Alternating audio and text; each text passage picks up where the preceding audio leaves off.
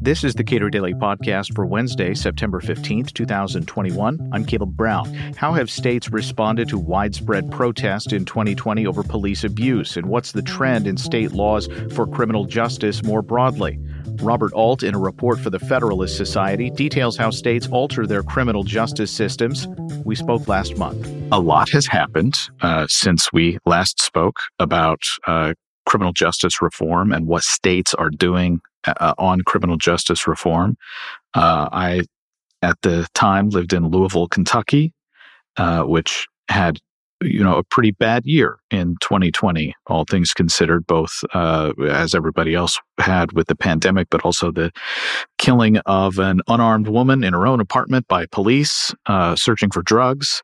And I wonder about the reforms that states have made in the wake of the death of George Floyd and that sort of thing. So to begin here, what kind of reforms have we seen to either policing or how police interact with average people?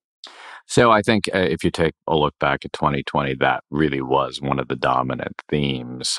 Following George Floyd's death, state and local governments enacted policing policy changes designed to make law enforcement agencies more transparent and accountable through civilian oversight boards. They modified police training, techniques, and tactics through a ban on chokehold restraints and use of crowd control weapons. A lot of this was done through state and local initiative process. If you took a look and just sort of a tremendous amount of that, but in addition, there were some statutory changes. So one that's probably worth highlighting, just to give an example of the broad range of reforms that we saw, was Colorado. It enacted two policing bills covering a broad range of police activities. So, for instance, it required officer dismissal for unlawful use of force, required officers to give crowds at protests and demonstrations advance notice before using crowd control agents such as pepper spray and tear gas.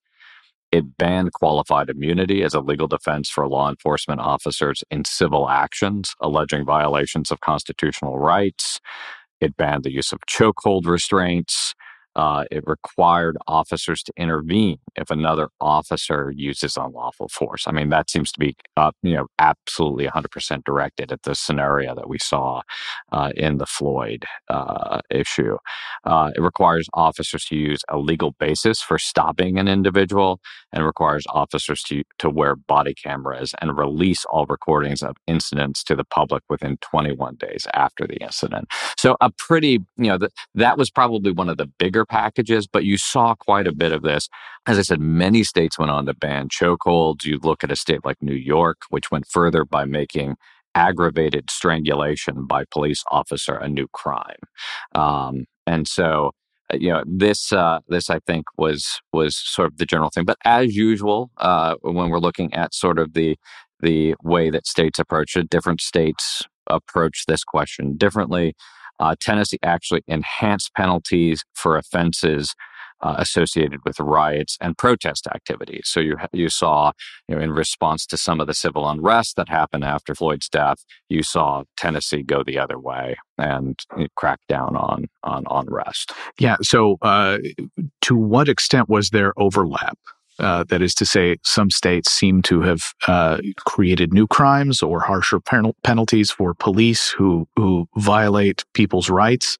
But as you mentioned, Tennessee making it a little more dicey to engage in a lot of protests. So, were there states that did both? I don't recall actually seeing the number of states that sort of increased the penalties with regard to protest were outliers, I'd say, overall on the year, despite the fact that obviously the people across the country were outraged with some of the property destruction and crime that occurred during some of the unrest. But that seemed to be, I think for the most part, perhaps this was a rational response by the public, which is to say, those issues were adequately addressed by laws that were already on the books. It already was illegal to set fire to a business. And so we didn't need to pass a new law to address that. All right. So with respect to policing, New Mexico this year and Colorado last year, I don't know if you mentioned with respect to Colorado, they eliminated qualified immunity. Yes. Yes, no, that was a pretty substantial change in law, and you've got a broadened move to re-examine this. There was the Justice Thomas dissented from the denial of review in a case with regard to qualified immunity, asking whether or not we should re-examine this doctrine. And so I think you've seen both within sort of the think tank and scholarly community a critical re-examination of this, but you've now started to see states actually enact that into law. So Colorado, as I mentioned, I think the first out of the gate to actually do that. A lot of states had difficulties dealing with prison populations during a pandemic. Did any of them alter their rules governing, to the extent to which they're keeping people in prison versus allowing them to go on some sort of home confinement? Or what happened with sentencing broadly, and to what extent are states, with respect to prisons, better prepared for a pandemic down the road? So a number of states went ahead and engaged in some form of early release program. Some of them did this through the functional equivalent of their Department of Rehabilitation and Corrections. A common theme that we saw was releasing individuals within X days of the end of their sentence. Oftentimes, there were restrictions associated with this. They weren't going to go release people who were habitual sex offenders, certain violent crimes. I know in Ohio, for instance, certain violent criminals, including particularly anyone who had been convicted of murder, was not eligible for early release, even if, otherwise the terms might have permitted it. This has probably been one of the more controversial themes from last year, as you've seen questions with regard to the increase in crime rates, particularly in some of the in cities like New York. One of the questions is, to what extent did the early release contribute to that? I don't think we've actually got data that actually supports that, but it certainly has become a point of speculation. And so it will be interesting to see later on if there's data with regard to how many, if any, of the new crimes were committed by individuals who were out on early release. Yeah. More broadly, though, what do we know about the relationship between relatively lighter, or I would argue more rational sentencing, and crime rates in major cities and states? Yeah, and so this is this also has been a major issue with regard to bail reform. So New York, obviously, this became a flashpoint. We talked previously about some of their bail reforms, and this became a significant point of contention. One of the major issues there, though, is sort of how it is that they actually effectuated the bail reform compared to some of the other cities that were considering it.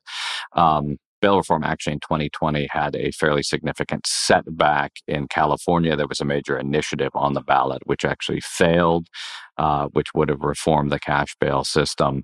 I think those bail reforms that have been most effective have been those that actually look at the question of keying pretrial detention specifically to the two goals of public safety and appearance at trial, and recognizing that high cash bail does not necessarily assure public safety. At the Baca Institute, for instance, we've done a number of studies that have looked at individuals who were capable of actually posting high bail, but nonetheless continued to pose a threat to society. So having someone who's able to actually post $100,000 bail does not necessarily mean that they're not going to actually go out and wreak mayhem. In those situations, we want to actually take a look at the risk that the potential offender poses to society, not simply on their ability to pay a pretrial bail bond.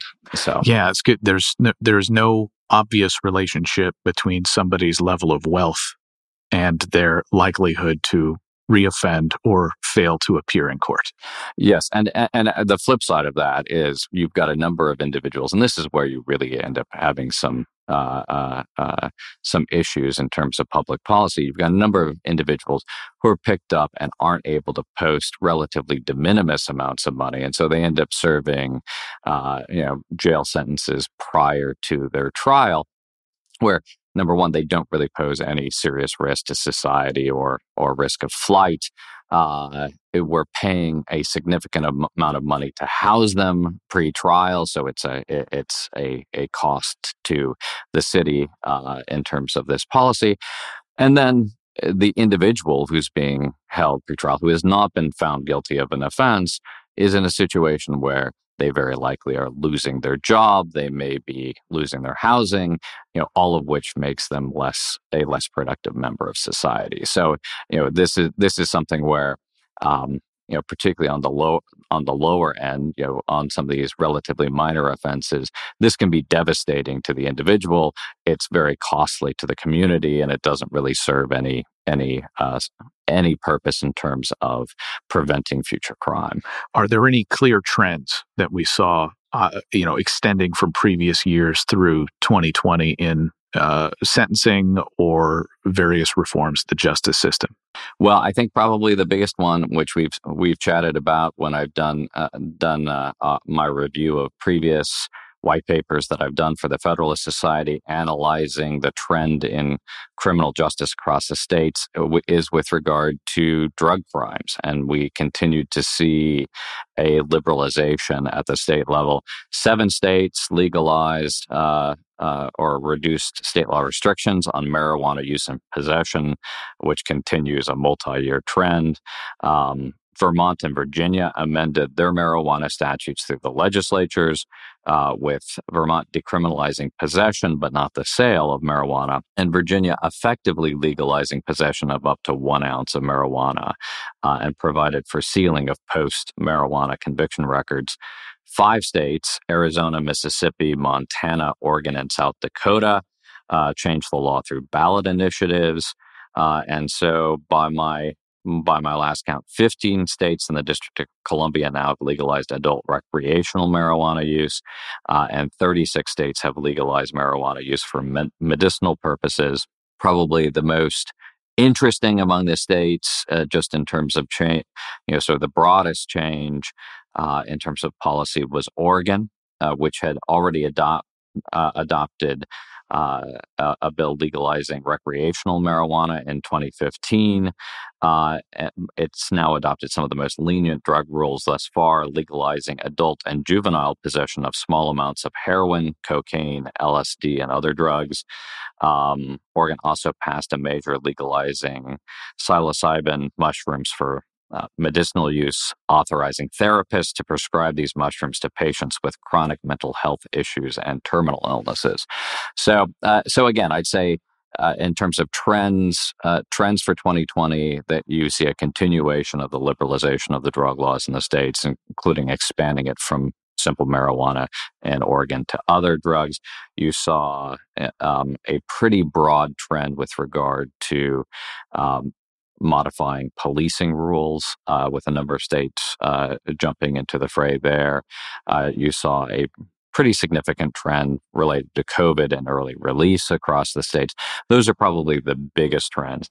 Other things worth paying attention to that I think folks, particularly on the free market side of things, would be interested in was a growing trend in occupational licensing reform focused on former offenders. And, particularly, I think this is one where I think a constricting labor market has actually created quite a bit of an impetus, both by legislatures and by the business community, to seek out individuals who previously they may not have been as interested in getting back into the workforce. And so 3 states, Iowa, Missouri, and Ohio, passed laws easing occupational restrictions on ex-offenders. Iowa's, is a, perhaps a good example of a change in the law they declare that a licensing board may deny or revoke a license on account of a criminal conviction only if that board finds by preponderance of the evidence that either the individual has been convicted of an offense that directly relates to the duties and responsibilities of the profession, or there's been a founded report of child abuse against that person.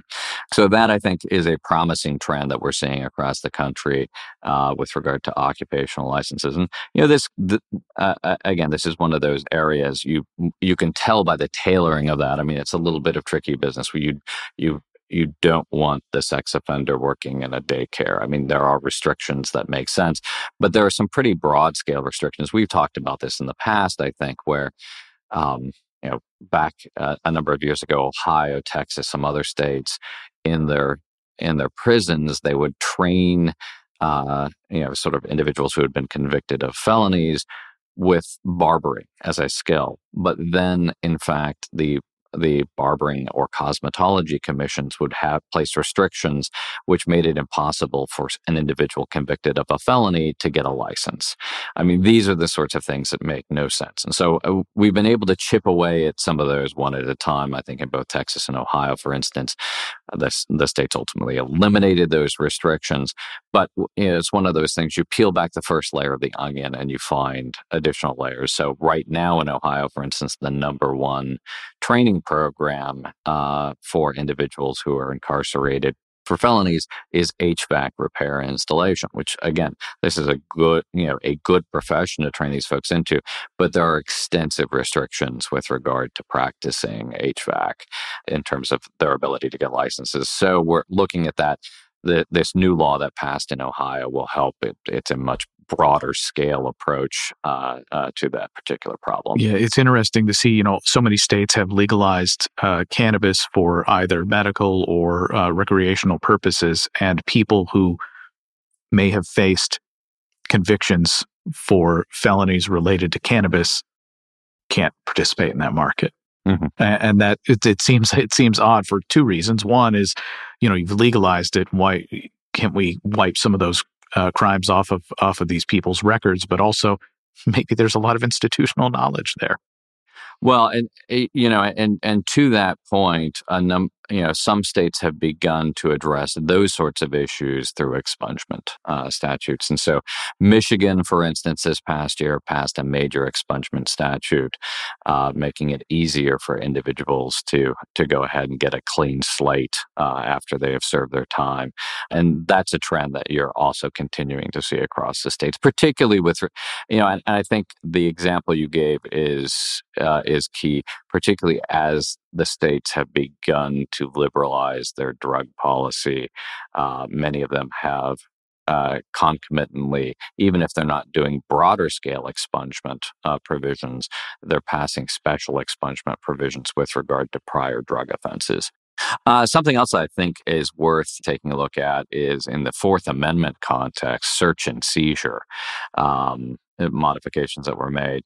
Two states passed reforms I think are worth noting. The first, Michigan passed a proposal which amends the state's constitutional protections against warrantless searches and seizures of a person's house or possessions to explicitly include electronic data and communications. This is one where, under the Supreme Court's recent decision at Riley, that would be covered. But I think in this particular case, they were seeking to make it clear that state law comports with that broader understanding. The other law worth noting, I think, is Virginia, which passed a law modifying search and seizure protocols for routine traffic stops. Essentially, the statute prohibits law enforcement from stopping vehicles for certain petty offenses. Think about operating a vehicle without your license plate light, or without a brake light, or with an exhaust system that has excessive noise, window tinting, these sorts of petty violations.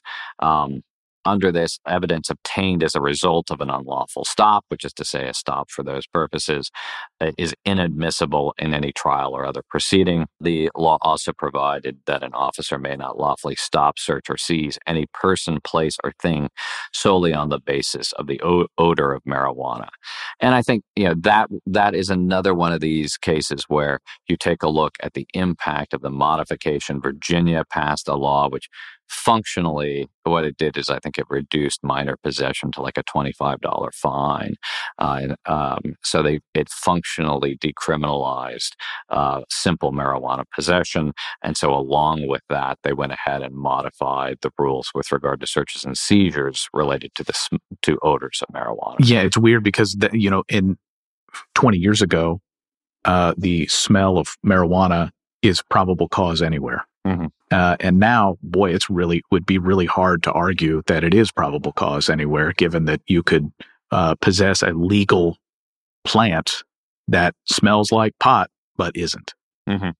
Yeah, no, and again, I mean, I think this would seem to be a logical change based upon how it is that Virginia, treated simple possession. The change here, I think, though, the broader change with regard to sort of the minor offense is really it's sort of an interesting change in light of prior Supreme Court precedent with regard to what we commonly refer to as pretextual stops, which is to say, under the Wren decision from the Supreme Court in 1996, if the officer has a basis for pulling someone over, say the tail light out and so forth, that can be that is a legitimate stop, and the officer can then engage in an investigation for other illegal activity. And the court isn't going to look in that circumstance as to what the subjective motivation is of the officer. If the officer pulled over an individual, believing that perhaps that there was some other criminal activity, that there were drug use, but he wouldn't have had a legal basis for pulling them over for that. If he has a basis with regard to the tail light out or something, he can pull them over and engage in the investigation. This is essentially it is a fairly significant shift because that modifies. The officer can no longer rely upon the minor violation to pull over the vehicle. And it's expressed under the statute that any evidence that would be found pursuant to that unlawful stop would be inadmissible. Robert Alt is president of the Buckeye Institute and author of a new report for the Federalist Society detailing how states alter their criminal justice systems. We spoke last month. Subscribe to the Cato Daily Podcast pretty much anywhere and follow us on Twitter @CatoPodcast.